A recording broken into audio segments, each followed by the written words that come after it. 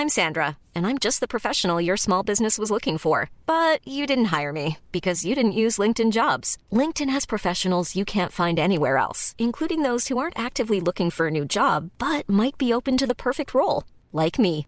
In a given month, over 70% of LinkedIn users don't visit other leading job sites. So if you're not looking on LinkedIn, you'll miss out on great candidates like Sandra. Start hiring professionals like a professional. Post your free job on linkedin.com/people today.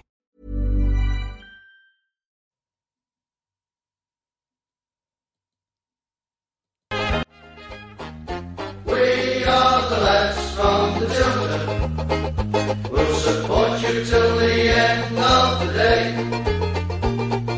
We're so happy following the blues. We love you, what more can we say? We have the team. It's 7:30, ladies and gents, girls and boys. It is the Tilton Talk Show here on a Monday night through till 9. I hope you are all right there in the cold. This show is sponsored by Ball Sports, principal sponsor of Birmingham City Football Club, along with the Garrison Coffee Company and M.A. Riley French Polishers. And, of course, in conjunction with our good friends at Accessory Blues and everybody else out there, everybody, every single one, every person. No win for the Blues this week, ladies and gents. Coventry tomorrow night. Are we looking at the abyss? No, I don't think so. I just think that, change a few things and we'll be all right. Tonight, ladies and gentlemen, we are joined by the one and only Mr. Alan Watton. Good evening. Who are ya? Who are ya? And of course, our good friend, Mr. Sheen Paul Hipkiss, who's not coming to my party on the 18th of December because it's my birthday on Christmas Day. Not that I've ever mentioned it. Evening all. And of course, our good friend, Mr. Robe. Hello, everybody. Good evening. The one and only Mrs. Brown. Good evening. And we are joined by Blues legend and an absolute superb goalkeeper. We'll this is how the show rolls, ladies and gents. This is it. We are joined this evening, live from Belgium, with the one and only Nico Vaesen. Nico. He hasn't changed an inch, has he? Not a bit. Look at him. Those youthful looks, eh, Chris? What would we do for some of that, Chris, me and you? Are you looking at Alan Watton or me? Oh, Alan, sorry. Sorry, Nico, I was looking at Alan. I probably live closer to Nico than I do to you, Nico. Yeah, that's true, yeah. Right, ladies and gents, next 2 minutes, has Alan Watton got a doppelganger? Has Alan Watton got a doppelganger? Let's have that one. Right, okay, because we've not done it yet. So let's do it. Right, okay, so, we go down 2-0 yesterday and some awful refereeing. When is this going to stop? Lee Bowyer has made himself voicefully known, and the costing us points week in, week out. What are we doing? Are we getting the dross of referees? Are we, or I don't know, is there a vendetta against us or something by the EFL? Allegedly, maybe. Oh, who knows? I don't know. You know what? But no, I can't say that there is, definitely. Or else, I'd probably be in some kind of high court tomorrow, having my arms chopped off. But it's not good. It's awful. It's dire. And, that ball to be, so far over the line and it not to be recognised either by the linesman or the referee is simply not good enough. Paul? Yeah, echo everything you just said, Nick. And it's twice now. It's happened in the last two games. I mean, Jeremy Beeler's foul against Reading as well. They've got to be looking at, there's so much at stake in this league as well as the Premier League. And they've surely got to be looking at somehow getting VAR into the league as well, because I've said it on here before, we'd be probably at least 4 or 5 points better off with it. Having said that, though, we were all taught from a young age to play to the whistle, and I know. Not only did our players stop, though, theirs did as well, because their players knew that much that it was out, that they all stopped, and the player hasn't even actually put the ball in the net. It's actually hit him and gone in. That's how laughable the decision is, that the actual player that scored the goal didn't really know anything about it. He stopped playing because he saw the ball go out. The player cuts it back to him, it hits him and goes in. So that's how laughable the decision was, and that makes it even worse. But imagine that though, right? Alan, I want to bring you in on this one. Imagine that being on the Fulham game that we needed to win to stay up. Yeah. I tell you what, no, I'm flying. Right, Alan, give us your thoughts. Well, as a former referee myself, that man was in the wrong position. Right? Kept that quiet. We can all miss things, But if you're not in the right position, he was miles behind. And the poor linesman would have been blocked by the post and probably the goalkeeper. So I've got a small bit of sympathy for him, but you can always take 2 steps to the right so you can see. But the other thing I would say is that, you've got more senses than just your eyesight and your hearing. You've got common sense. And when the situation happened, there was plenty of clues that ball had gone out. Like Paul says, everybody stopped. Their players turned away, And if he hadn't seen it, he should have, I've missed something here. Let's not get clever. And, you blow your whistle, point to the spot, and nobody would have batted an eyelid because it was so clear. All right, so we've got goal line technology at all grounds, I believe, in the Championship. What's the harm in extending that all the way? From one end to the other? I couldn't agree more. Huh? I couldn't agree more. I'm not saying that just because it's Blues, right? I'm saying that because it's football. That's right. Why just pin it down to those 8 yards? We need to know. It's an important area of the pitch. We need to know whether the ball's in or out. Simple as that. Yeah, it's about losing and winning fair and square, isn't it? And I don't just put down the defeat to that one bad mistake from the officials on Saturday either. We didn't really look like. I mean, Hogan's had a good chance and probably should have scored. Overall, we weren't very lively, were we? Not really. But we are missing so many key players, Mark, at the moment as well.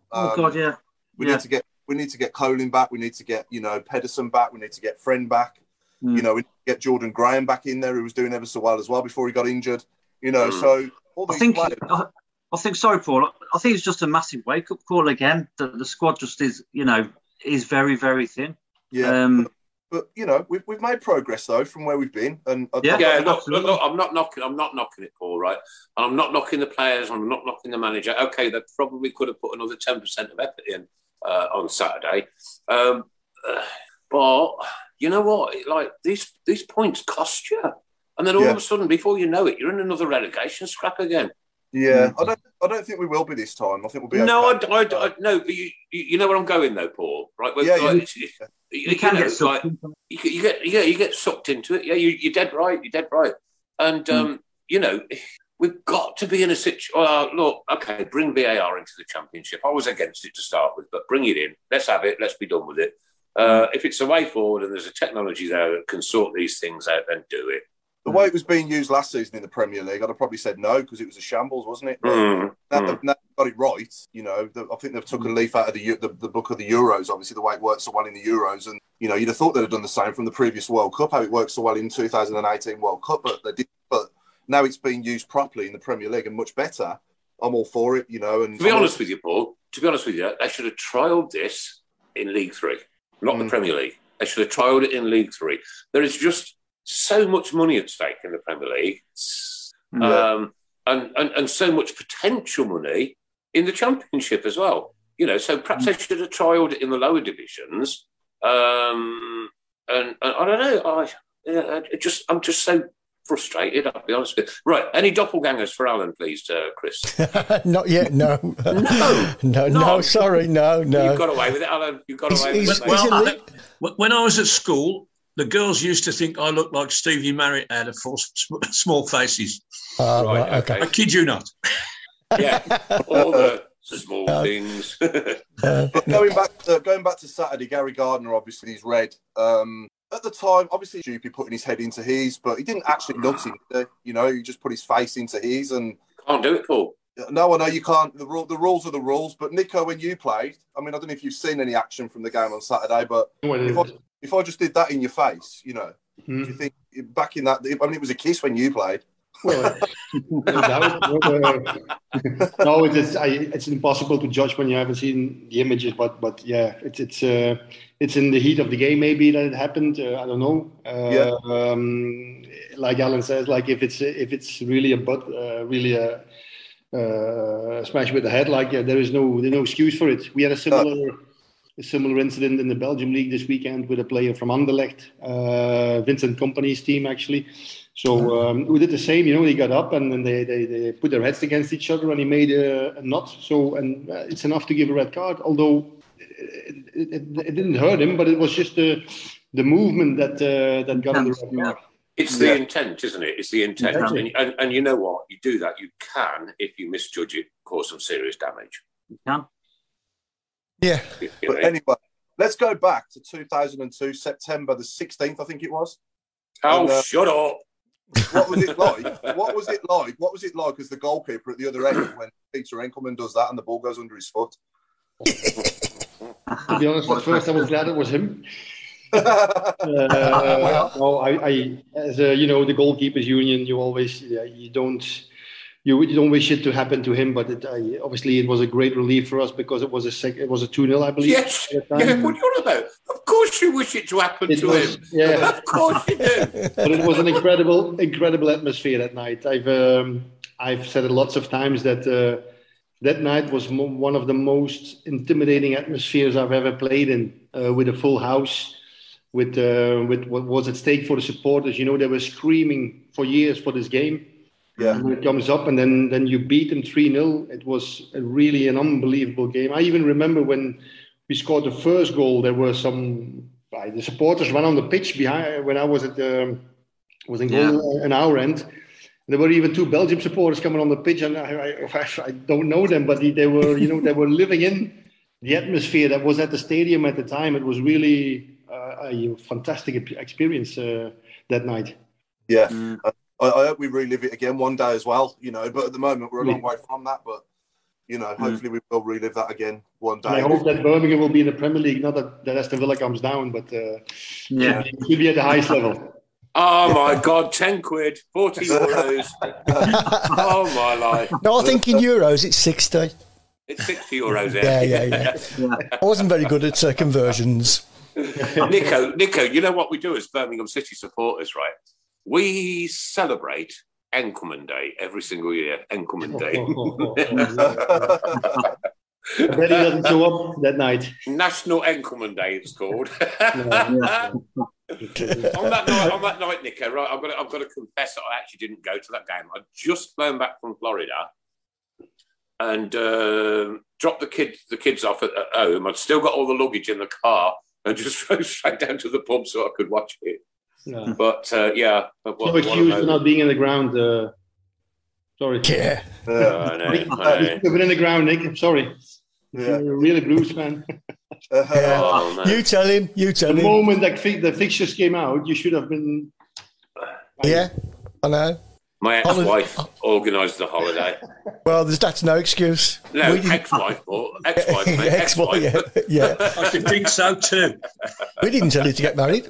I remember after that game, it was I started a new job, the orthopaedic hospital in Northfield, and I went in on that day and added my little Blues logo on my tie. And my boss walked in. Of course, he had a Villa tie, the little Villa badge. And That's three. Sorry, but it was just funny because that day he had my first day, and he had the right Humphrey Mill. Well, I was working at Betterware in Castle Vale at the time, and I was probably me and one other Blues fan there because over that way they all support them, don't they? Yeah. And that was Paul. How many years ago was this, Paul? 19 years ago. 19 years ago. And do you know something, Nico? I'm still smiling today, kid. I promise you. You. Even though I wasn't in the ground. I still have the posters that came out because we also won at Villa Park as well. Where it says 3-0 and then 0-2. Still got that in my, not in my bedroom, but in my house. So, great memory. Yeah, brilliant. Yeah. They brought out a T-shirt as well. The double T-shirt. I've got still got mine, yeah. Correct. That was brilliant. Have you got it, Mark? I've got it somewhere. It's in one of my drawers somewhere. I know where every single Birmingham City shirt of mine is. I'll tell you what. I'll go to my museum and fetch whatever you want out now. Taking it back. I've even got a pot of Nico Vaesen spit.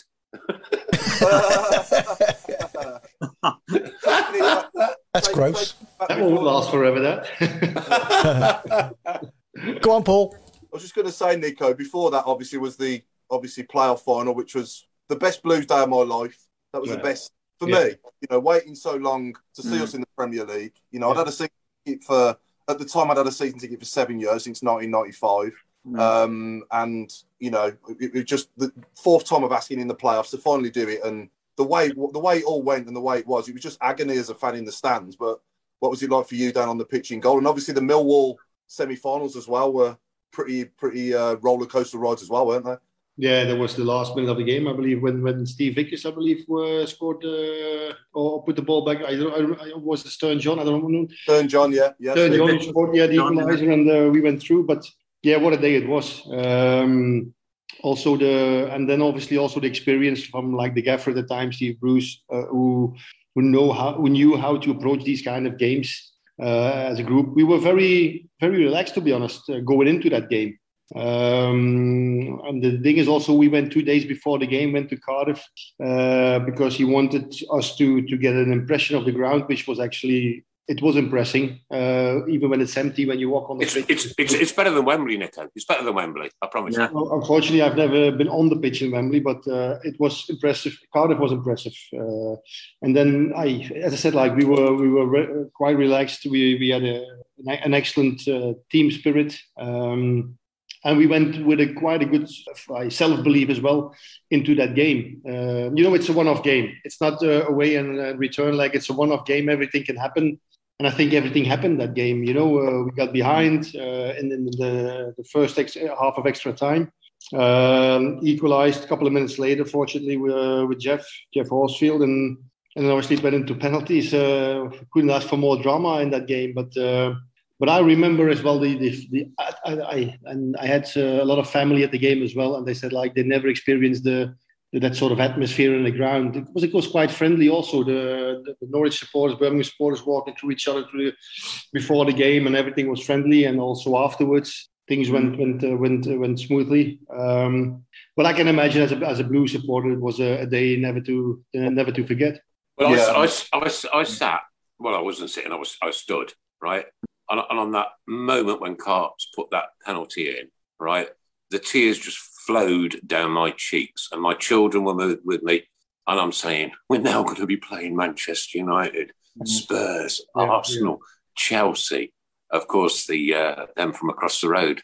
I said and I said two times, that one, and of course the Carling Cup final. I said, just live in this moment now, boys. Live in this moment, because these are rare. They're rare for any football club, right? Unless you're in the elite few. But for a club like ours to go there. Now, I'll tell you a little story. Just before the game kicked off, we were in the streets, and the fans were just everywhere. There was beer everywhere. Playing football everywhere. You know, like these green telephone boxes they have in, where all the junctions and that go in. There must have been 30 pints of beer on there. Somebody had got a football, and everyone was kicking it up in the air. I remember that. And it came down to my son, Scott, right? Now, Scott whacked it up in the air as hard as he could, and it came down straight on top of that telephone box and destroyed about 30 pints of blood beer. I kind of just ushered him behind me somewhat. What would he be, about 12, something like that?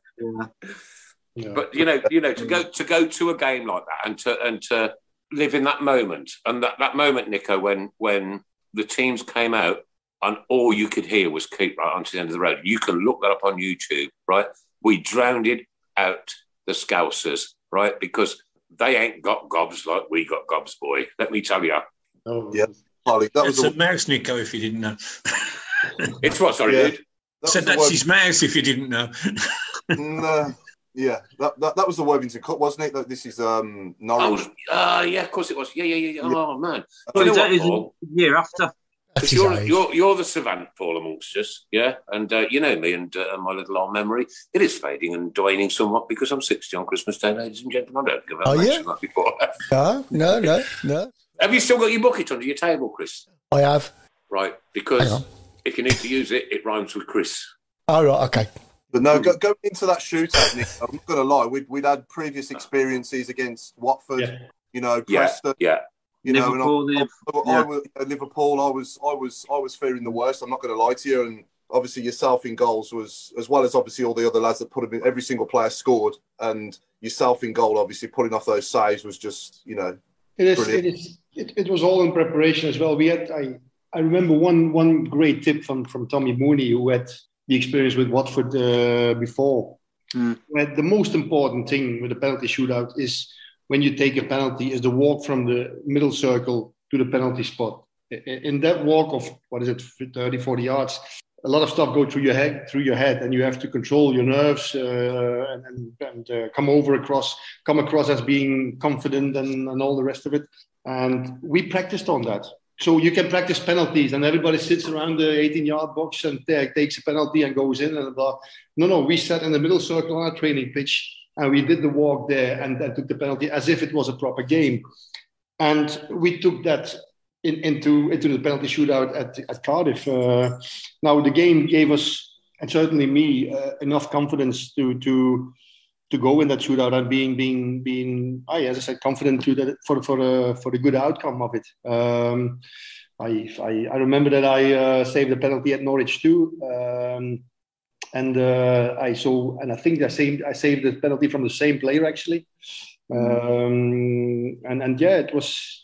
As I said, I didn't have, as a goalkeeper, you don't have anything to lose in a shootout. But obviously, if you think this is a big day for Birmingham City, they've already missed out on this 3-4 times. We have to do it now.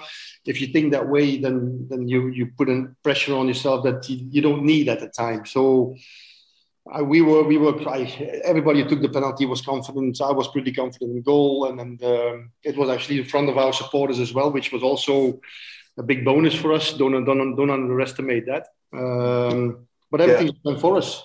Yeah, and it was about time, wasn't it? And we took some great penalties, didn't we? Those penalties were so sweet. Yeah. The lads who took them, they're fantastic. We've lost out so many times on penalties, like Stoke. Do you remember that one? Well, I think we only scored 1 out of 5. Liverpool. Liverpool, we didn't score any. Yeah. And wow. I mean, they're just days that you'll never forget. Yeah, sorry. I've had a really, really, really bad migraine all day, guys. Sorry. I get a little bit confused and I know. I know you've got a migraine. I've met her. Nico, that penalty save. Chris Brown. I love you, Chris Brown. Nico, that penalty save at Norwich. I mean, you don't know these things at the time, but you think back and think, how important was that? Stern John scored a wonderful goal, and then you saved a penalty, and we come away with 3 points, and we get into the playoffs by the odd point. That goes in. We're not in the playoffs. Yeah, no, yeah. It was incredible. Yeah, that all these things put together is why I believe the last 10, 12 games. We were in a kind of 13 games, I believe it was, that we didn't lose. Those are the little things that turn things round. And you take it to the next one and the next one and the next one. And I did this.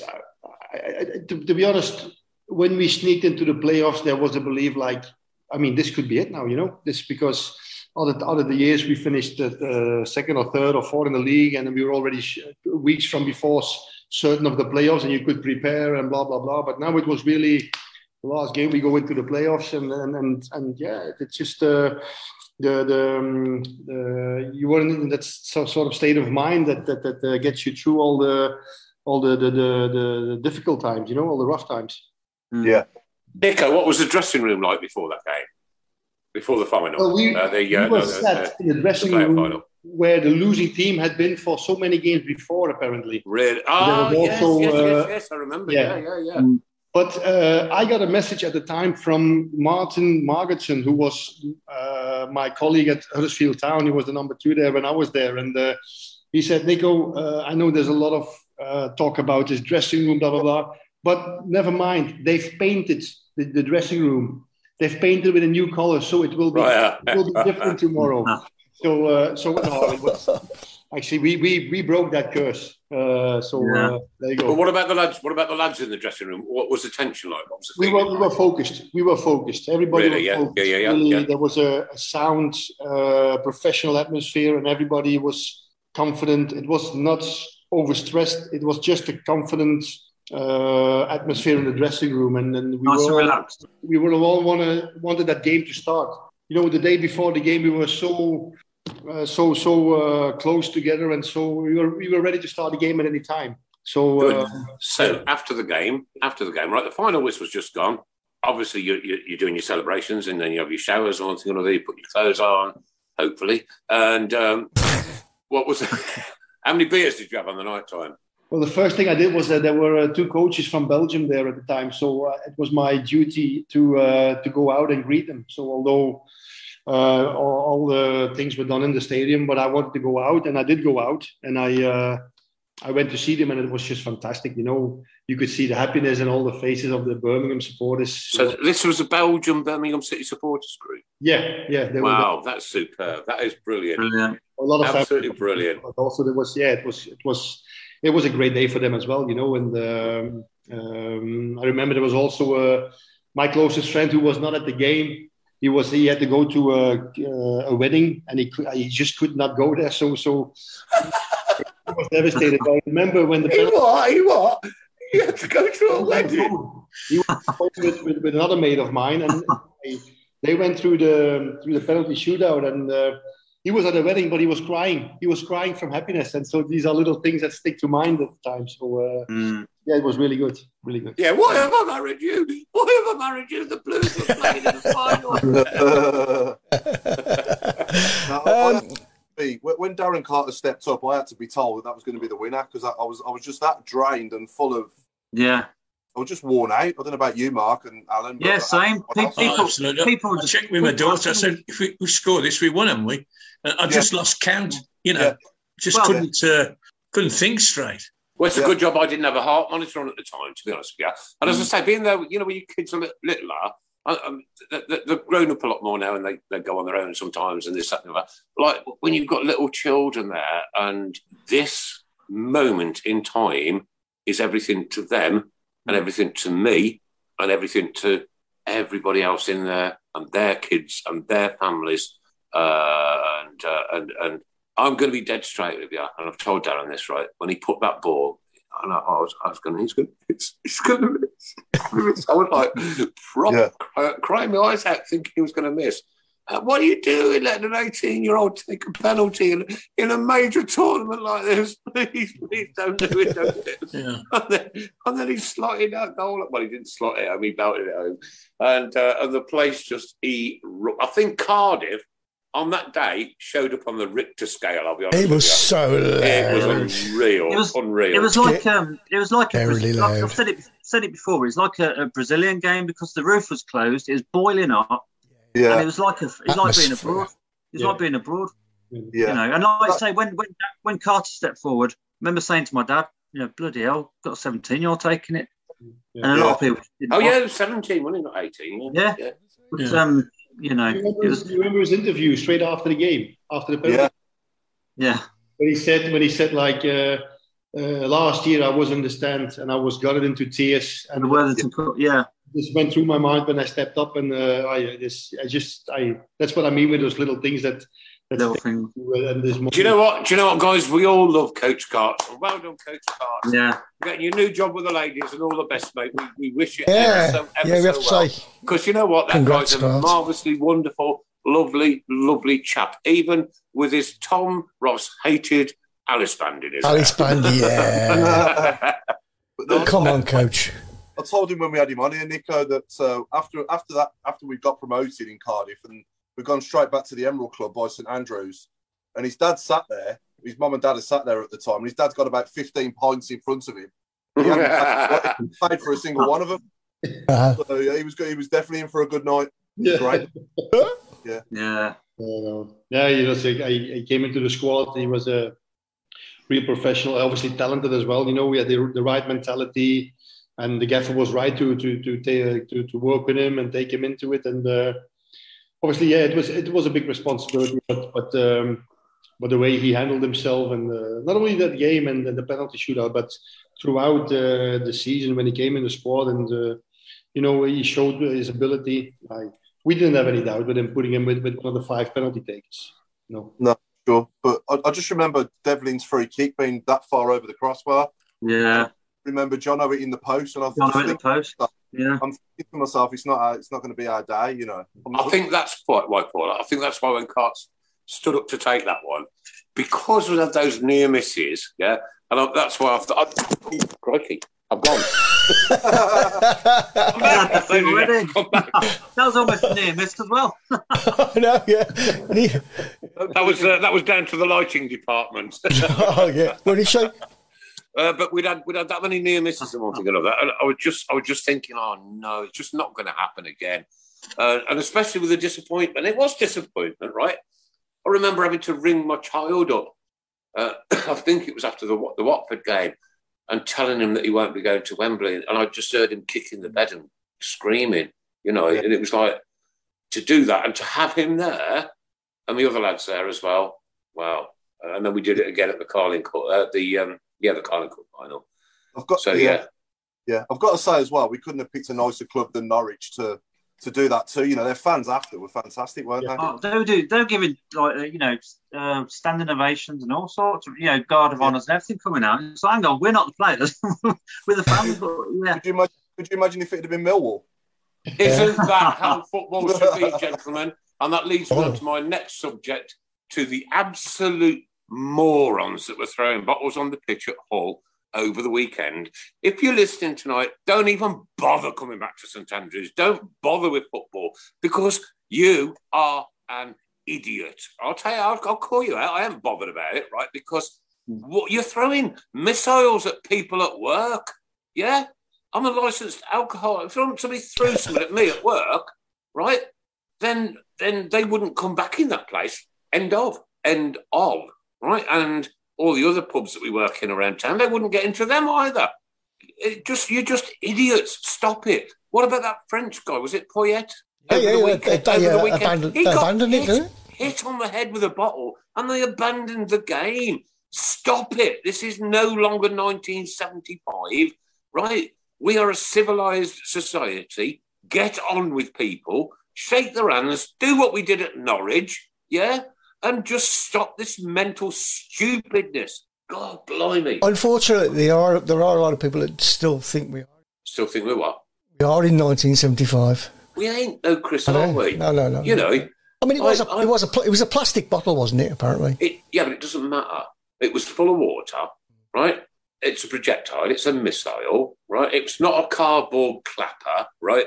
It's got something quite heavy in it that could do somebody some damage and stop their career. So stop it. And don't bring that kind of mentality to Birmingham City Football Club, because it's not acceptable. End of. Mm. Oh, Nick, Dave Twines just said, your Set C has better colours than the new third kit. Yeah, the new third kit. I didn't think it looks like, I'm not being funny, right? It looks like somebody has fed their baby. It's come out both ends. Multiple colours of ice cream, and then had to suffer the consequences. What are we doing in Birmingham City? Oh my God! Apparently, people can't get enough of them. They can't. What? I'm nearly sold out. Chris, the only thing I'm thankful is that it's a limited edition. Collector's item. God, it's up there with probably worse than the '92 Dolly mixture, isn't it? It's awful, isn't it? It is awful. Yeah. You have to. Well, you just know, in 5 or 10 years, it'll be a big seller, won't it?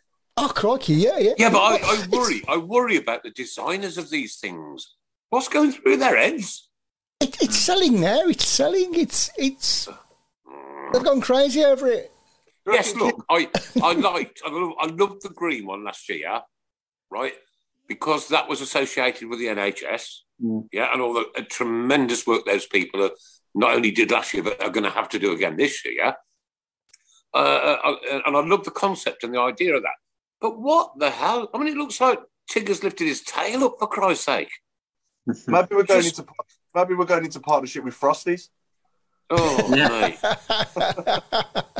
Nico, what was your favourite kit? My favourite kit? Oh, yeah. It certainly wasn't the Lonsdale one. Yeah, that one as well. Good question. Did you keep any, Nico?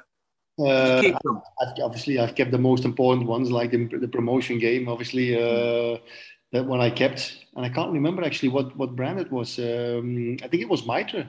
Is that possible? Lecoq Sportif. Lecoq Sportif. Yeah, that's right. Yeah, Lecoq Sportif. Yeah, that was better than Lonsdale for sure. Yeah. Did you keep, Sorry, Nico. Did you keep any of the outfield ones apart from the goalkeeper tops? Did you get any outfield? I've got one of which at the time when the first year in the Premier League was Christophe Dugarry's. Because one of the few players that could communicate with him in the French language, and so I had quite a big connection with him. And I was just a fantastic player, you know. How many of his shirts have you got? From the Blues? No, from Christophe Dugarry. Just one. Shame. I was going to ask you for the other one. Yeah. And then, you know, euros and pounds. I have to make my calculation then. Yes, I'll tell you what, I'm sorry, but you still haven't got me back for saying them two words, mate. No. Zero chance. Is the third kid that then, or what does it look like then? It looks like, well... All right, you know Tigger off Disney. Yeah, no, similar to that. Yeah, or Tony the Tiger. It's more like, isn't it? Yeah. As Dave Twines just said, when you were in England, it's great. Yeah, it's great. We're not great. Orange and green. No. Do you know what? Right. Okay. The gentleman that wrote our Tilton Talk Show theme song passed away just recently, right? And there was a competition on also many, many years ago to design the Birmingham City logo. Yeah? Yeah. Don't you think there should be a competition every year for the shirts? Yeah, I said that. You said the logo. Yeah, no, I think that's a good. The thing is, when you have got a new product, you tend to do a bit of research beforehand, don't you, before you launch it? I like to launch it, Chris. I'm gonna say, yeah.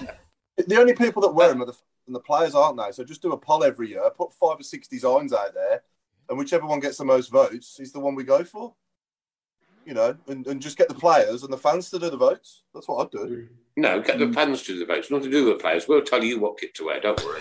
Yeah, it's got to be the fans. Yeah, absolutely. Absolutely. I agree. So they've got to sell them too. Okay, ladies and gentlemen, girls and boys, it's come up that time of year called Christmas. I'm not going to mention my birthday. But annually, I have a fire extinguisher in my house, which I have had for donkey's years, and it's now made into a money box. And all my change goes into there every single night of the week, right? And I can tell you it's quite full, right? And it's got one of the old brass handles on the top and the spout out. And it's from an old pub in Wolverhampton somewhere, from a brewery. I will be counting that. What date is it this week? What date is it? Yeah, we will be counting that next Sunday night. Next Sunday night, I will photograph it as I've done every single year. And the person that guesses the closest without going over will win a nice little prize. A nice little prize, gents. And going to tip it all over the table. It'll probably take a couple of 3 hours, and we'll announce the amount of money that's in there on Monday night show after next week. Okay, and it's just a bit of fun, but it's something that I genuinely. Oh, thank you. What was that? A drum roll. Did anyone else hear that, or was it just me? Sure. And it's just a bit of fun. It's something I do every year. It's 3 or 4 years now, Chris, perhaps. Yeah. It's got to be 4 years. Yeah. And we have a bit of fun. You get a lot of comments on it, but please listen to the rules. Number 1, you can only have 1 go. If I see somebody there with 2 goes, I will delete both of your goes. End of. Right? Number 2, the cut-off time will be the cut-off time, whatever we decide it to be. Okay? Please don't message after the cut-off time, because you'll be deleted as well. Right? And number 3, the rules are, and somebody, I think a couple of years ago, Chris, was 6 pence over on about 670 quid. Yeah. Yeah, and unfortunately you lost. You went over, do you remember that? You went over by about 6 or 7 p. Well, sorry, you gone over. So what do people win? I don't know. Have you got any prizes left? I've got some sorts. Kit? Force people to have the third kit. What, the away kit? Yeah. I had a couple of good live questions coming in for you, Nico. Jason McDonald's asking you, what's the best advice Nico got during his playing career, and what advice would he give? Advice to who? To young players, or Yeah, or probably he means goalkeepers in general, like in today's game. And what was the best piece of advice you got in your career as well? The best piece of advice, obviously, I hope everybody is fortunate from a young age to have a good education, a good, shall I say, when I was like, for example, 10, 11, 12 years, and I compare to what sort of training sessions they get today, it's unbelievable with which progress there has been made on every aspect of the game. We could kick a ball, but now they can pass and play like any outfield player now, the normal goalkeeper. So the proper education is obviously really important. Aside from having fun at a young age, you need to have fun. It's your passion, but the fun factor is very important. And as you go older and just see what your level is, but obviously determination in what you're doing. If you want to reach your full potential, you got to work for it. You got to make sacrifices. You will find your limits. If somebody is fortunate enough to become a professional player, then talent will not be enough. You need dedication. You need professionalism and all the rest of it. So there is no secret. Yeah. But as you go, and there are always ups and downs, but when you progress in your ups and you keep your lows down, then you will get the best out of yourself.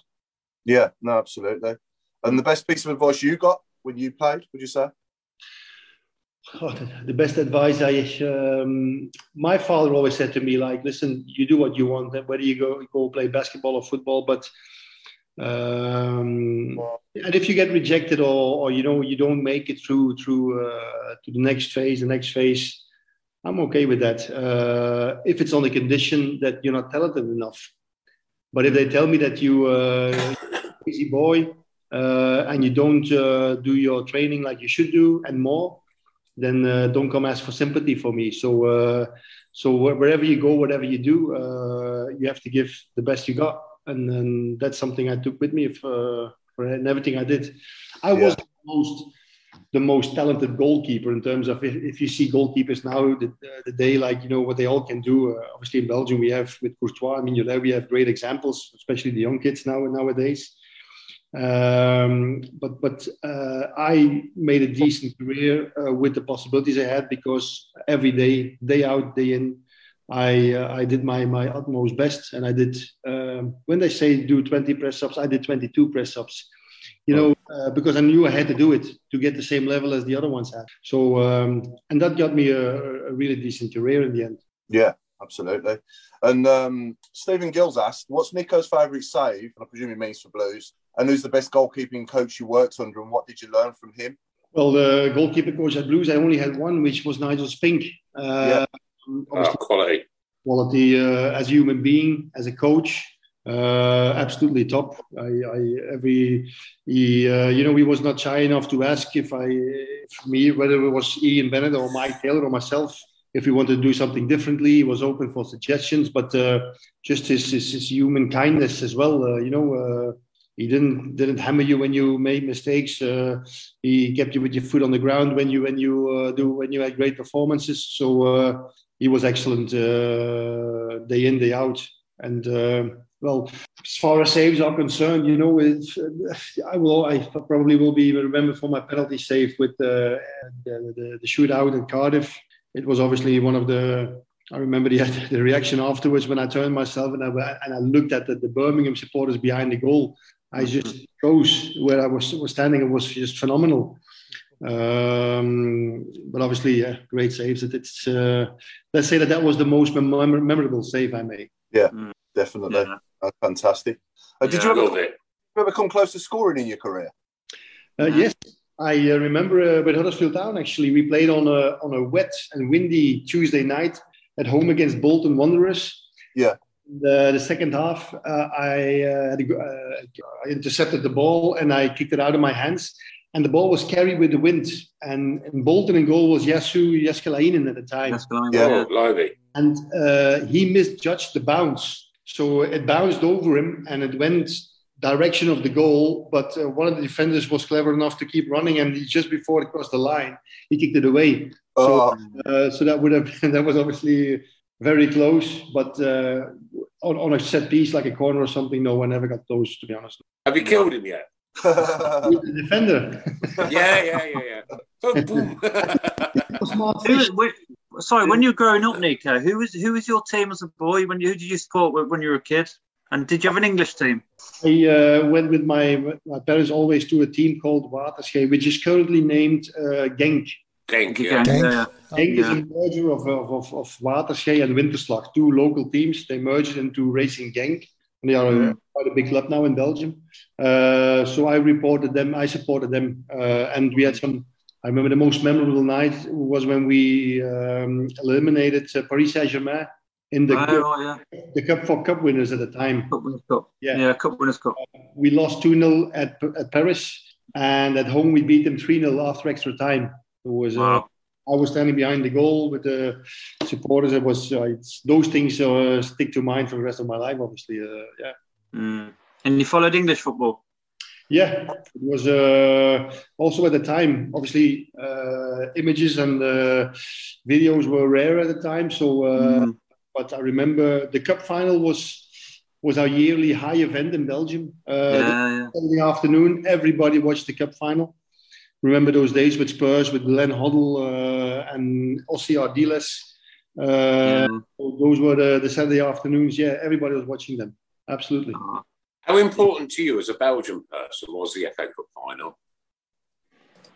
The FA Cup final? Was it? When I was a young boy, that was the most important game. Now, listen, right? Same for us. we now, here in England, right, when I was a child, that FA Cup final was everything. The man in his white coat on his bit of scaffolding, winding the supporters up, getting them to sing, and the magic of those days was just incredible. And as a child, the second you knew the two teams that were in that cup final, you were rooting for one of them. Picked a team, didn't you? You picked a team. You were rooting for one of them. And the whole day from Tiswas onwards would be about the cup final. And the week before would be about the cup final. On the news, they would be travelling around, interviewing people, looking at the towns, the towns with all the flags and banners out and everything. And now it's just a filthy, wishy-washy, money-making, horrible day. And do you know what? For the FA Cup to sell its soul, for Manchester United to turn around and say they didn't want to play in it, you know what? That they should have shut that football club down there and then end of, because Manchester United destroyed the FA Cup final. They were the catalyst that destroyed the FA Cup final. And now, you know what? It's played at 5 o'clock. Is it something on it? I don't know. Yeah. And you probably get a 10-minute mention. Well, a 2-minute mention on the night before on the news. Absolute utter disgrace to take away something from our childhood, Chris, you and me, right? Yeah. And that was it was all encompassing. It was the piece of resistance of football. Doesn't matter whether your team had just been relegated, promoted, or what. A couple of weeks later, that FA Cup final took place, and I tell you what, your whole family were rooted to that TV. Now, I'd probably go shopping in Dunelm for some pillowcases and sheets. I think it is basically. It's because they don't need us. I think these big, obviously the so-called bigger clubs now are more interested in finishing fourth in the league than winning a trophy, like in this country. They want Champions League, yeah. Champions League. What are people's thoughts on changing it up a bit? And you're more of a champion, in my opinion, if you win the FA Cup or the League Cup and finishing fourth in the league.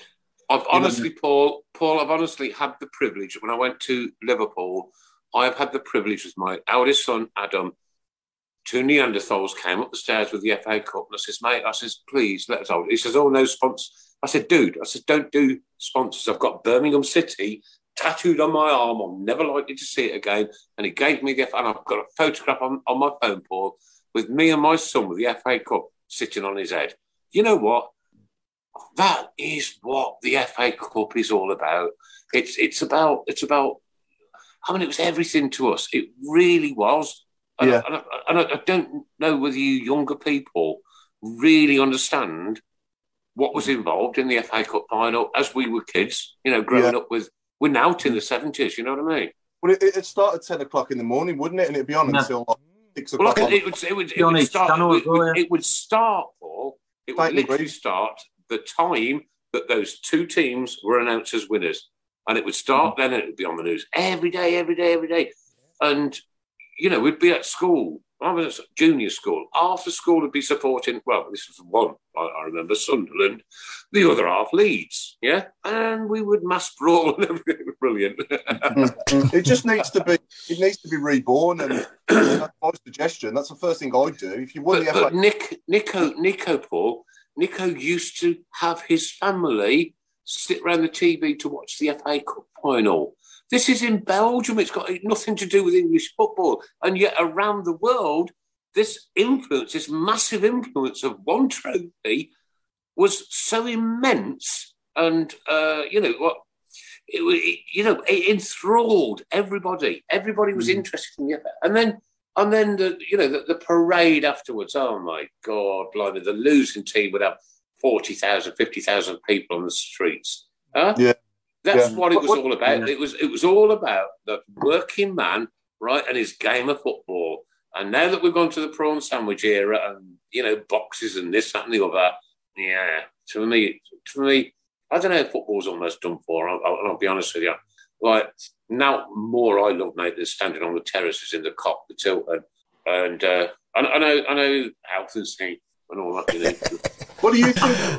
What do you think of that, Nico? If you finish fourth in the league or third in the league, you're less of, because they call it the Champions League. You're less of a champion. Surely. How are you a champion if you come fourth?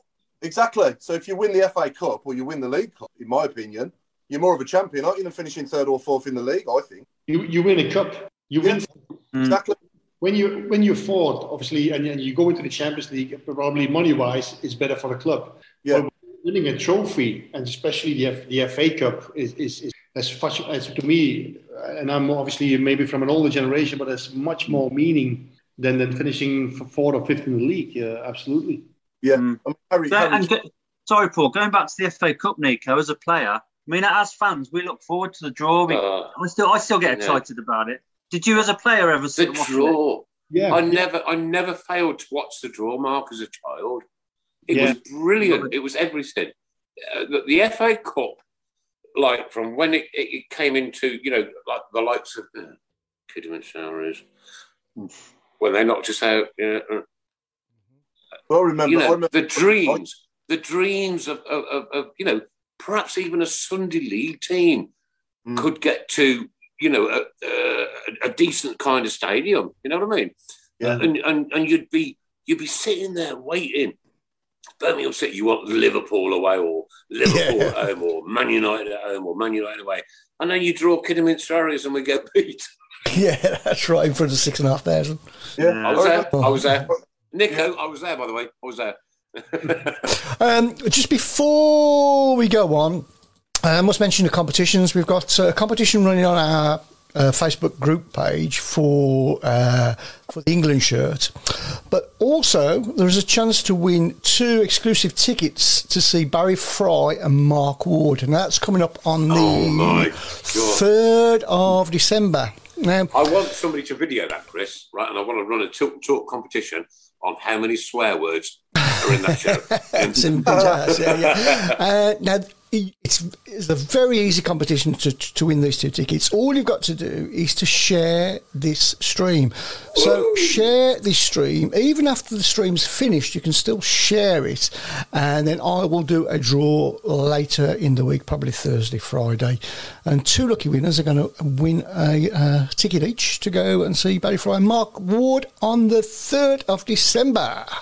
Very good. There you go. That Paul, that is 15 days before my party.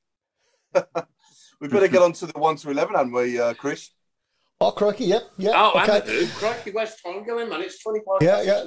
Do you want to? What do you want to do first, Paul? So, Nico, we've asked you to pick your strongest 11, haven't we, from the players that you played with for us? Yeah. So no pressure. Everyone's watching. and I'll tell you what else, Nico, right? You watch text messages, emails, on your social media tonight after this game. Yeah. All those people you thought were friends. Obviously, the players I play with, obviously, the most of them, obviously, when we played Premier League football, although, I'm still very fan of the group that we won promotion with, especially also the first season when we, saved ourselves quite comfortably in the Premier League the first season. Yeah. My goalkeeper would be Mike Taylor, sorry. Brilliant. Good choice. Not only a fantastic colleague, a great person, but also, in my opinion, a very, very good goalkeeping. After I did my cruise ship, they brought him into the club. I to be honest, I never saw him as my competitor or anything. Obviously, you try and do your best to play, but I could live at the time with Mike being in goal because he was excellent, and he's played some. I remember a game in Arsenal which eventually we lost 1-0, but I think they had like 30 shots on target, and he was outstanding that afternoon. And but there are so many games of him, and really saved the penalty as well. Yeah. I was at that one. He did, Mark, but we lost. Took him out. Get somebody else in. So Mike, without a question of that, although I have to say, Benno was also a fantastic lad and a great person to have in your dressing room. A really steady goalkeeper. But Mike, obviously, with his qualities, I can't go around him. My 4 defenders, I have obviously on the right Mario Melchiot, which we got from Chelsea. Yeah. Bit of a Dutch arrogance on him, but as a player, I know he was quite an athlete. Could go down the right side, could play, could pass and play. He was just I doubt a little bit between him and Jeff Kenna, but Mario had a little bit more to offer on the ball, in my opinion. Yeah. Do you remember his little lollipop in front of Leandro when we were 2 up against them at St Andrews? That's my favourite memory of him. Yeah. So also a great guy, really. So good choice, I think, on the right side. 2 central defenders, Kenny Cunningham and Matthew Upson. Yeah. Kenny Cunningham didn't look like your rough, all challenging, winning central defender, but he was clever. He great professional as well. You could come in the training. He was there first, last one to leave. Very dedicated. Never looked like the one who's gonna give you 50 yards balls on the chest or stuff like that. But he did his job. And Matthew Upson, obviously big and strong, great left foot, strong in the challenges. Coming from Arsenal, made it to the national team as well. He was quality for Birmingham City. Definitely, he was quality. He's the best centre half I've ever seen at St Andrews in my time. Yeah, I agree. I also very dedicated. I know he had 1 or 2 bad injuries, but the way he did his rehab and everything was you could see this boy. He was very dedicated, and he combined with his quality, he was a great player for Birmingham City. Absolutely. Yeah. Left, I chose for Jamie Clapham. Jamie was maybe sort of a 6.5 every game. Never stood, never there. Also never there. You could argue there that for example, we talked about Martin Granger before we started the show. Martin was very dedicated. He was a pit bull on the pitch, and obviously, I think Jamie is a bit more fine-tuned player in that respect. Martin's listening. Martin's listening. He's coming. He's got his train coming through the tunnel right now, mate. We have to make choices in there. Oh, bless. The Premier League, it was like he was my choice on the left back. Then the centre of the midfield, I chose for Robbie Savage and Muzzy Izzet. Robbie, because he could not only talk, but he could also run. Great guy. We've had him on the show, and you know what? He's him in your team. He wasn't really well liked before he came on the show, right? And the plaudits and the love that was showed for him after he came on and spoke frankly and honestly to all the Birmingham City supporters. And hopefully Paul Devlin will be listening tonight, because I think that they're going to arrange him to come on the pitch at half-time one day, so hopefully. What he's doing at Macclesfield as well. I watched a programme recently. The documentary. Yeah. Oh, unbelievable. Oh, did you see that goal yesterday, Paul? What was that? No? From the halfway line, the Macclesfield player. Oh, I saw that, yeah. Yeah, the Macclesfield goal, yeah. Right, okay, right. I'm not gonna really interrupt, but like before I forget this, you know what I'm like, mate. I'm sorry, but the Crew man of the match on Saturday was 17-year-old, right? And instead of getting a bottle of champagne, he got a bag of crisps and some Jaffa cakes. I saw that. Sorry, Nico. Right, No. So no, Robbie came when we were first season in the Premier League, and he was a nuisance. You would rather have him in your team than them playing against him, because if you lose your temper, you would just smack him in the face. But he was very useful for us in what he did. He ran about. He was here, there, everywhere, and very useful for the team. Absolutely. Muzzy, it's a shame. I know he's been injured a lot. He didn't play that many games, but I'm sure that if he had been fit, we probably would have, more chance to stay up when we got relegated in 2006. Yeah, he had quality. He had vision on the ball. He could fight a challenge. He was just a good player in the middle of the park. He had energy. So it's a shame, but I really liked him as a player. That's summer that he signed in 2004. We'd signed Heskey, Gronkia, Is It? Yeah. I was pinching myself. I was thinking this is like some sort of a Galactico era. Yeah. It was unbelievable, really, when you look back. Yeah, as I said, it's really, Muzzy has been so unfortunate with his injuries, because he would have done a great job for Birmingham. Craig Courtney, get Muzzy on the show, please. Craig Courtney, Mr. Fitzer, get Muzzy on the show. We want Muzzy to come and talk to us. Yeah. On the right-hand side, I had Jermaine Pennant. Yeah, brilliant. Really good. But he could play. Yeah. He could break down. He could run behind defence. He could give great crosses. He was a good boy, good lad. He could play. Do you think that tag weighed him down a little bit? No, but he had a lot of potential. Maybe he didn't use it to his full, but he could play. He was quick. He could pass people. He could throw great crosses in the box. If he was with his mind at the game, then he would kill defenses all day long. Absolutely. And on the left, obviously, I couldn't go around Stanley Lazaridis. What a legend he is. One of my closest friends as well at my time in Blues, and I hear him now and again from far Perth in Australia. Stanley was a great character, special style as well with his long stride. Great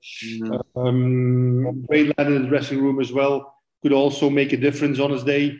Was also very professional in terms of doing a job for the team. So one I could not exclude from my 11. And then up front, obviously we spoke about him as well. Christophe Dugarry. It was I knew that was going to happen. Can't go around him. Yeah. With his flair, his elegance. Obviously, when he came, he's been at Barcelona and all the great teams. Mm. But he came the first time. Not the first time, but he just drove a little Rover coming into the ground in a sloppy jeans and a t-shirt, and he was just one of the lads, from day one. Seriously, Nico, how the hell did we manage to sign him? Well, fair play. You know what I mean? When you look back at a World Cup winner. I mean, okay, we had Alberto Tarantini back in the 70s, didn't we? Yeah. It was for an hour. There's one from Mr. Courtney. Craig Courtney, Alberto Tarantini. Craig Courtney, I will buy your beer all night long if you get Alberto Tarantini on the show. I doubt he's got all that air now. Still around. Heskey, I can't go around him as well. Obviously, I lived next door to him. I lived at my time of Blues. I lived in Meriden. He was my neighbour, or I was his neighbour.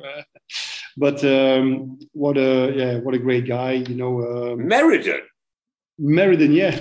It's posh there. You have to get out the back where you're sinking. Oh, no, it's not that posh now. No, it's not as posh as Solihull, is it, Chris? No, it's rough. It's rough. The Bulls Head, the centre of England. Yeah, centre of England. Yeah, I know. Yeah. So, I used to go fishing down at Packington. Yeah, Parkinson, yeah. I mean, just off the A45, but the old fly fishing. Isn't that where people went dogging? Oh, no! Chris Brown! I don't believe you've done that, Chris Brown! No, taking the dogs for a walk and that. Yeah, right. Alan, I'll tell you a real true story, and I don't know whether I should or not, right? But oh my God, Twitter, brilliant. Twitter's brilliant. Yeah. Oh, right, okay. There was a certain player from across the road called Stan Collymore, and there was like a Birmingham City competition to get Stan Collymore to block you. I think he's blocked over 1 million people. Right? Mm-hmm. And he was bragging about how he was going to go to that ground down there, and they were playing Liverpool, and he would be commentating this and the other. And I just wrote on Twitter, will they let you dog in? I got my man! Hey! Nico, did we get to the end? Sorry. No, we didn't. Gary. Sorry, who's we do, Gary? Where are we? Yeah, go on. Who's up front with Do Gary? Sorry, I didn't catch that. Emil Heskey. Oh, Emil Heskey. Yes. Oh, you was his neighbour in Meriden, sorry. Yeah. So obviously, you know, 2 meters tall and 1 meter large. So you know, he was a big fella, but so nice. But he was strong up front. He was our target man. You know, he run, he chased. I wouldn't say he was the most technically finished player, but he had a certain work rate as well. And then I always say, like, when there is somebody alongside him who could run around him and play off him, both of them would terrorize defenses. You know, so that would have been the dream, wouldn't it, to keep Forsell fully fit and at his best. Yeah, Kel Forsell. Yeah, him and Heskey would have been. Absolutely. We would have been top 10, wouldn't we? Really. Another example of a player like Muzzy, Mikel had his injuries, and I never been able to. You know, he scored some goals for us. Don't get me wrong, but he could have scored a lot more if I think he had a severe knee problem that came up every now and again, and that hampered him in his because he could have gone further. You know, he was a prolific. Yeah, absolutely. And the captain. The captain would be he was also my captain at Blues. It was Kenny Cunningham. You know, Kenny Cunningham. Yeah, great player. Every game I played, he was captain. He was. You know, he had a certain leadership on him, although you wouldn't tell it when you see him, but when you saw him. But he had a natural leadership around him, and when he said something in the dressing room, people would listen. Yeah. Even Robbie Savage would shut up and then listen to what he had to say. Oh, that's something. Savage don't know how to shut up. So it shows you what sort of personality that Kenny Cunningham was. Yeah. And I know it's a simple answer, and I think we all know this answer, but your manager? It's obviously Steve Bruce, because I had I know I had Trevor Francis, who brought me to the club, and Trevor, obviously, everybody knows Trevor, great person, fantastic, great player, great history. But obviously I had Steve for the further 3.5 years. We won promotion, played in the Premier League with him. I had him before at Huddersfield Town as well. And I always had a special relationship with him. So, yeah. You know what? Nico, the absolute truth is, and this is I'm sure from every Birmingham City supporter listening to this tonight, is that had Steve Bruce not have made that exodus across the city, we would be asking for a statue. Well, because Steve also played for Birmingham City. Yes, he did. Yeah. I was in Mallorca. Right? God, you do like travelling, don't you?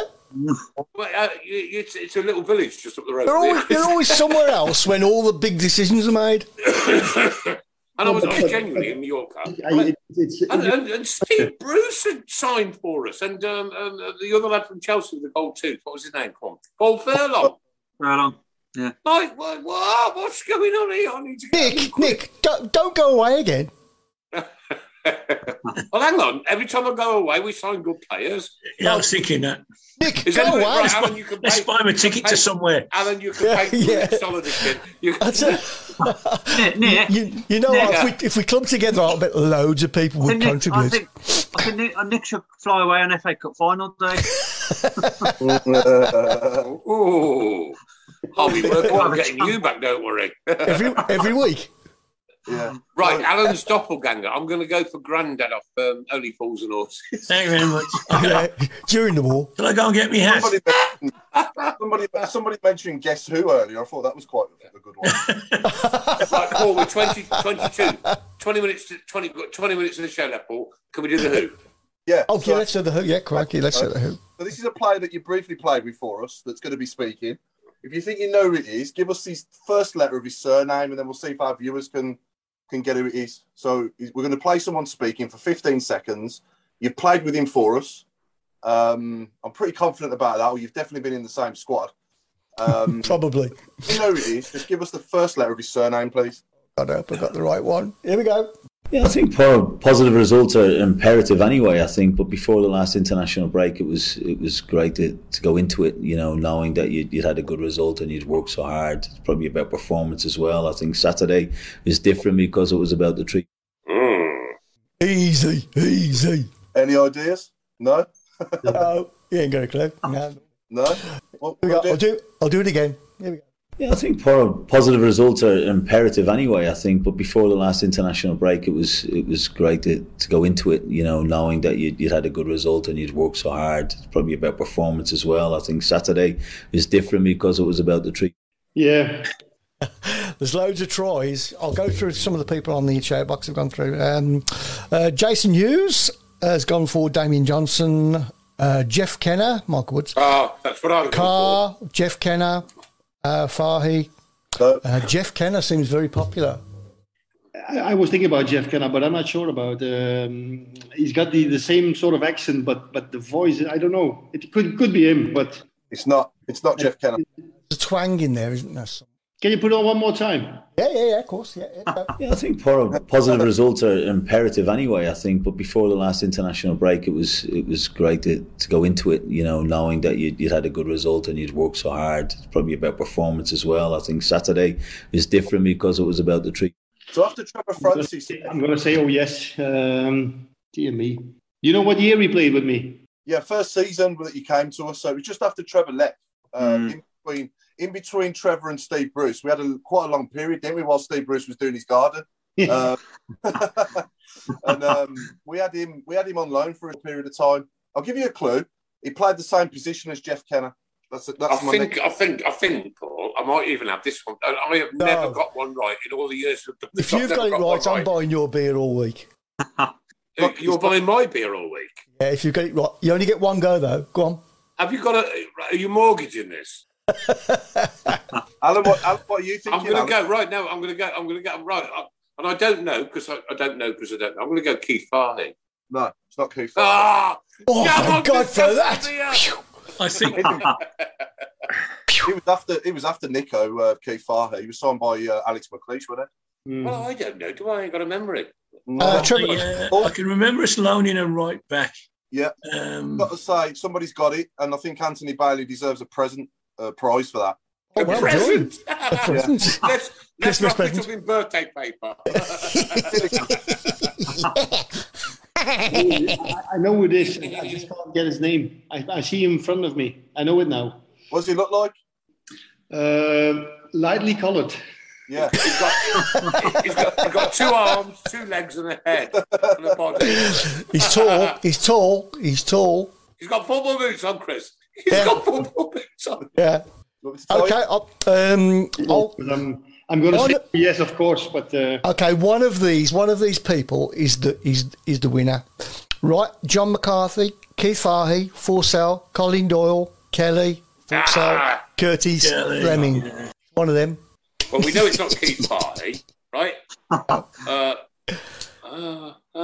Sorry, it's all right. I'm having back spasms. Ow. Oh, get her off it. Okay, should we give the answer? Yeah, I think you got it now, haven't you, Nico? Just nodded, did you? Go on, Nico. Yeah, Kelly. No. Kelly? No. It's Curtis Fleming. Curtis Fleming.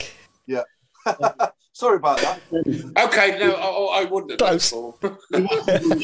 Short spell, wasn't he? It was like 3 or 6 months. It wasn't long. It wasn't long. Yeah, of course. Well, about having 4 right backs on loan. We had Peter Atherton, Curtis Fleming, and then, I think we started the season with Jerry Gill, didn't we? Jerry Gill, obviously. Jerry Gill, yeah. Hang on, Paul. Jerry Gill on the Tilton Talk Show, the highest ever audience of 97,600 around the world. And he's on tonight. He's on Jerry. He was popular.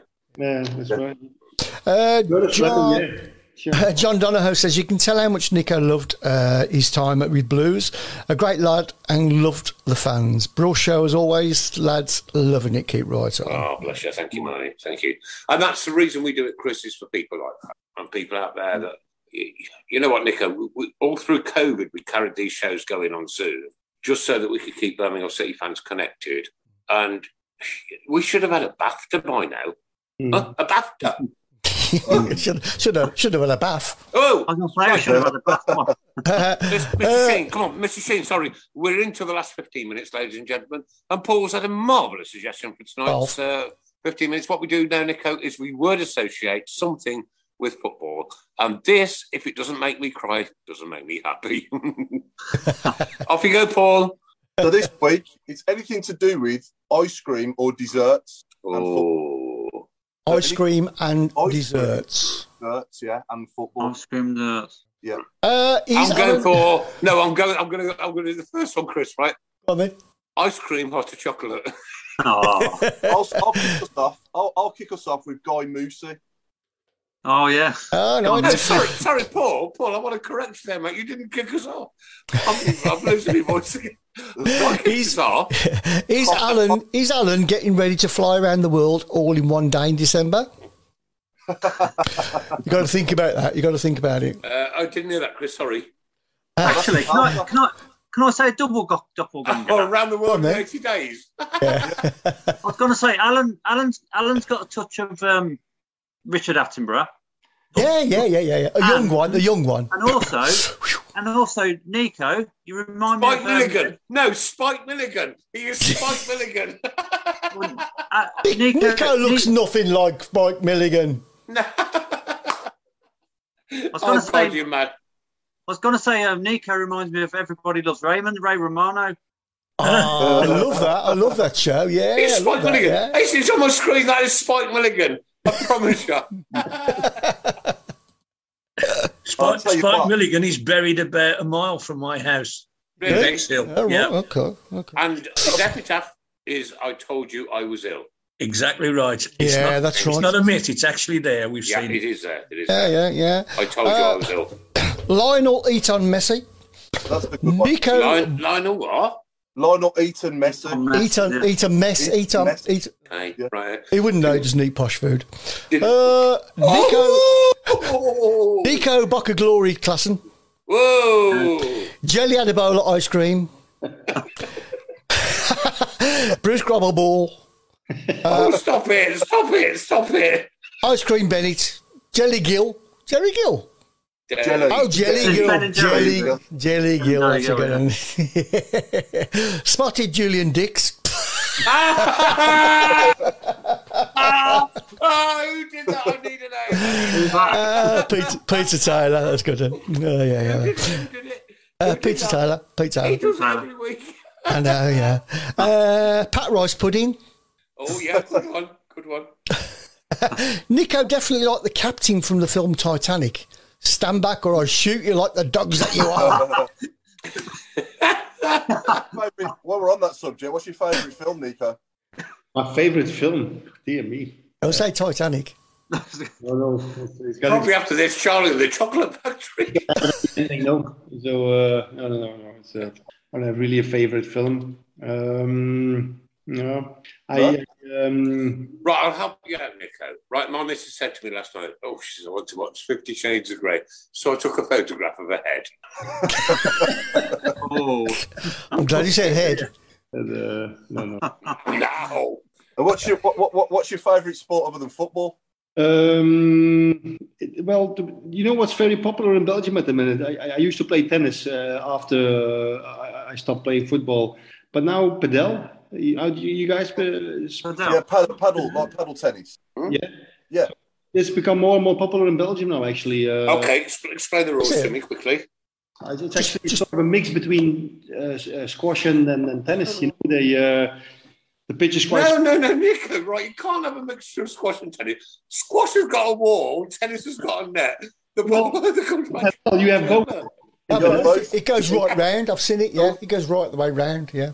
You have walls which you can use, and you have a net in the middle. Same, but it needs more technique and less movement. I like that bit. I like that bit. Less movement. You could play it, yeah, exactly.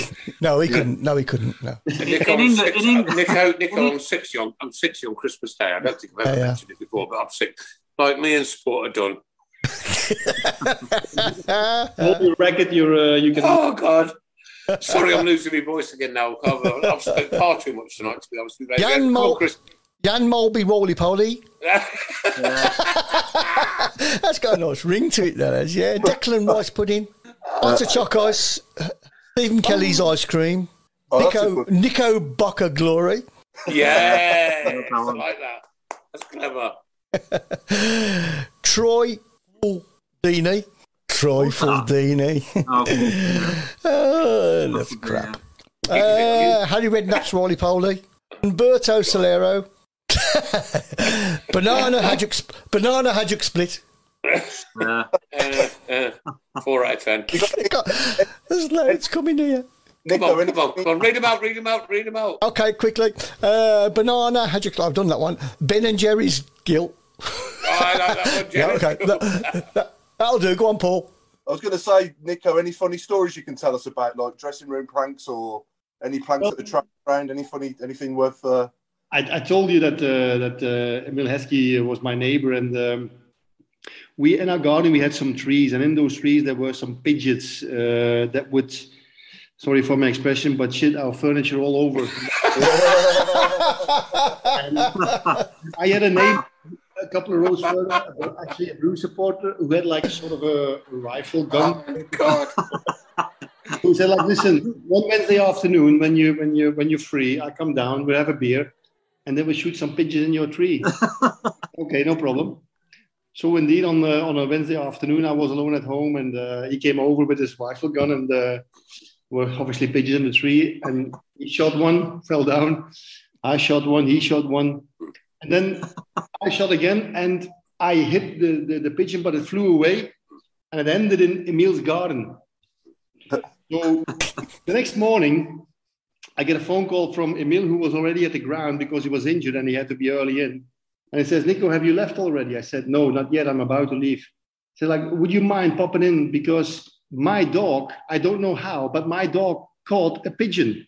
So I went to his house. And it's I say this is the back door is this veranda, his terrace. There was this dog with a pigeon in his mouth, and it was all full of blood and feathers. Oh, I never told Emil the story, you know. So, yeah, that was one.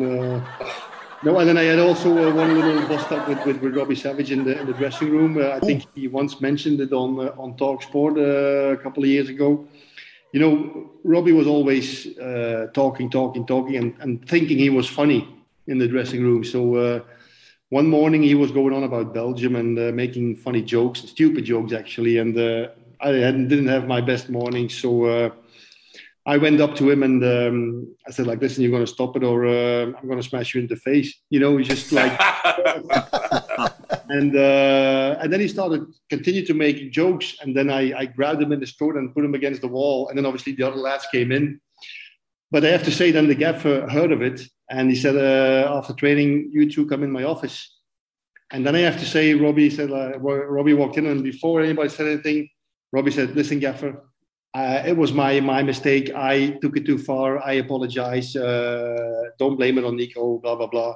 So I have to say, there he showed Robbie who he was. Like, you know, he was... And do you know what he did, Nico? When he came on this show, he showed exactly the same side of him, right? And people were writing on our Tilton Talk page that they were going to rip him, this, that, and the other. And when he came on, and he said, I want to apologise to every Birmingham City fan for the way I left. Mm. Yeah. And he went through the scenarios, and there was a lot of wrong things said about him in the press and this, that, and the other. But you know what? Robbie Savage put our shirt on. Robbie Savage gave us our hour. And Robbie Savage will always be a one-time Birmingham City player. End of. Yeah. Just a few before we go. Pat Rice Pudding. Paul Inspie. Paul. No, Lane. I'm sorry. Rocky Road, Castle Road. Yeah. Mr. Whippy 99 players for Barry Fry. Mark Baskin Robbins, James Forrest Gatto, Dealey had a bowl of custard. That's the one. I'm so sorry, everybody. I want to know who said that one, Chris. Have a guess. Oh, Pete Taylor. Yeah. Oh, my God. He does it so often. Pete Taylor used to be a comedy writer for Joe Lycett. Must have been. Denver Rum Barber.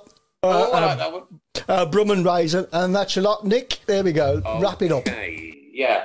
You know what? Birmingham City lose at the weekend, and by Monday we've got over it. I think, personally, we have got a really good squad and a really good manager, and we're just having the bad rub of the green at the moment. I think that, right? We stick together because we're Birmingham City fans, and we absolutely stick together. Now, if 30,000 of you want to come to my party downstairs and having one old roast, you can have a tiny piece of scratching eat, right? You're very welcome. You're very welcome. But when it comes to really, really kind of sensitive things, this is a club that sticks together. This is a club that comes together. And this is a club that helps each other out, right? And that's from supporter level. Absolutely. Tonight, wow, what an insight this has been. You know what, Chris? We have these interviews and you think, oh, God, what are you going to talk about? And it just flows. And it's flown tonight, ladies and gentlemen, like a melted ice cream down the bottom of the cone. I've got to give grateful thanks, as always, to, you know what, people that are a massive, massive part of my life. Mark, Andrew Adams. Thank you, mate. It's all right. Anytime. I'll send you the invoice later, son. My good friend, my savant, he's like got the memory that I wished I ever had. I have no idea how you do it, mate. I really don't, but I admire you for it.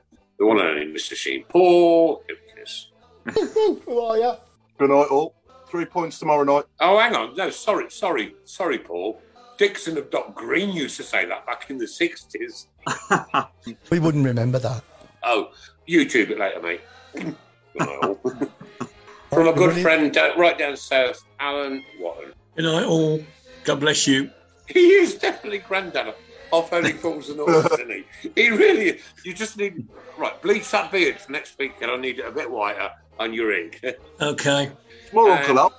One of the nicest people I've ever known in my life, right? And I've been with you now for 11 years, and I'm 60 Christmas Day, and if you don't go to my party on the 18th of November, I will not be sending you any crackling in the post. My friend, my beautiful friend, I love him to bits, Chris Brown. And that's why. But tonight, ladies and gentlemen, from me, good night, God bless, take care. This has been the Tilton Talk Show, sponsored by Borough Sports, and, of course, the Garrison Coffee Company, and... Go on, you can do it, Nick. Money, Prince Polisher! Well done. But tonight belongs to a... You know, I can't use hero in the right sense sometimes.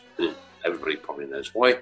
But this guy has been a hero of our football club and an absolute rock in goal. And we loved him, and we love him still. The one and only. The last words from you, sir, tonight. God bless you, and thank you for joining us from Belgium, Nico Vaesen. Thank you. It was an absolute pleasure, and I wish you all, guys, and all Blues fans, the best for the rest of the season, and above all, good health, and let's take this club back to where it belongs. Absolutely. Bless you. Thank you. And you, sir.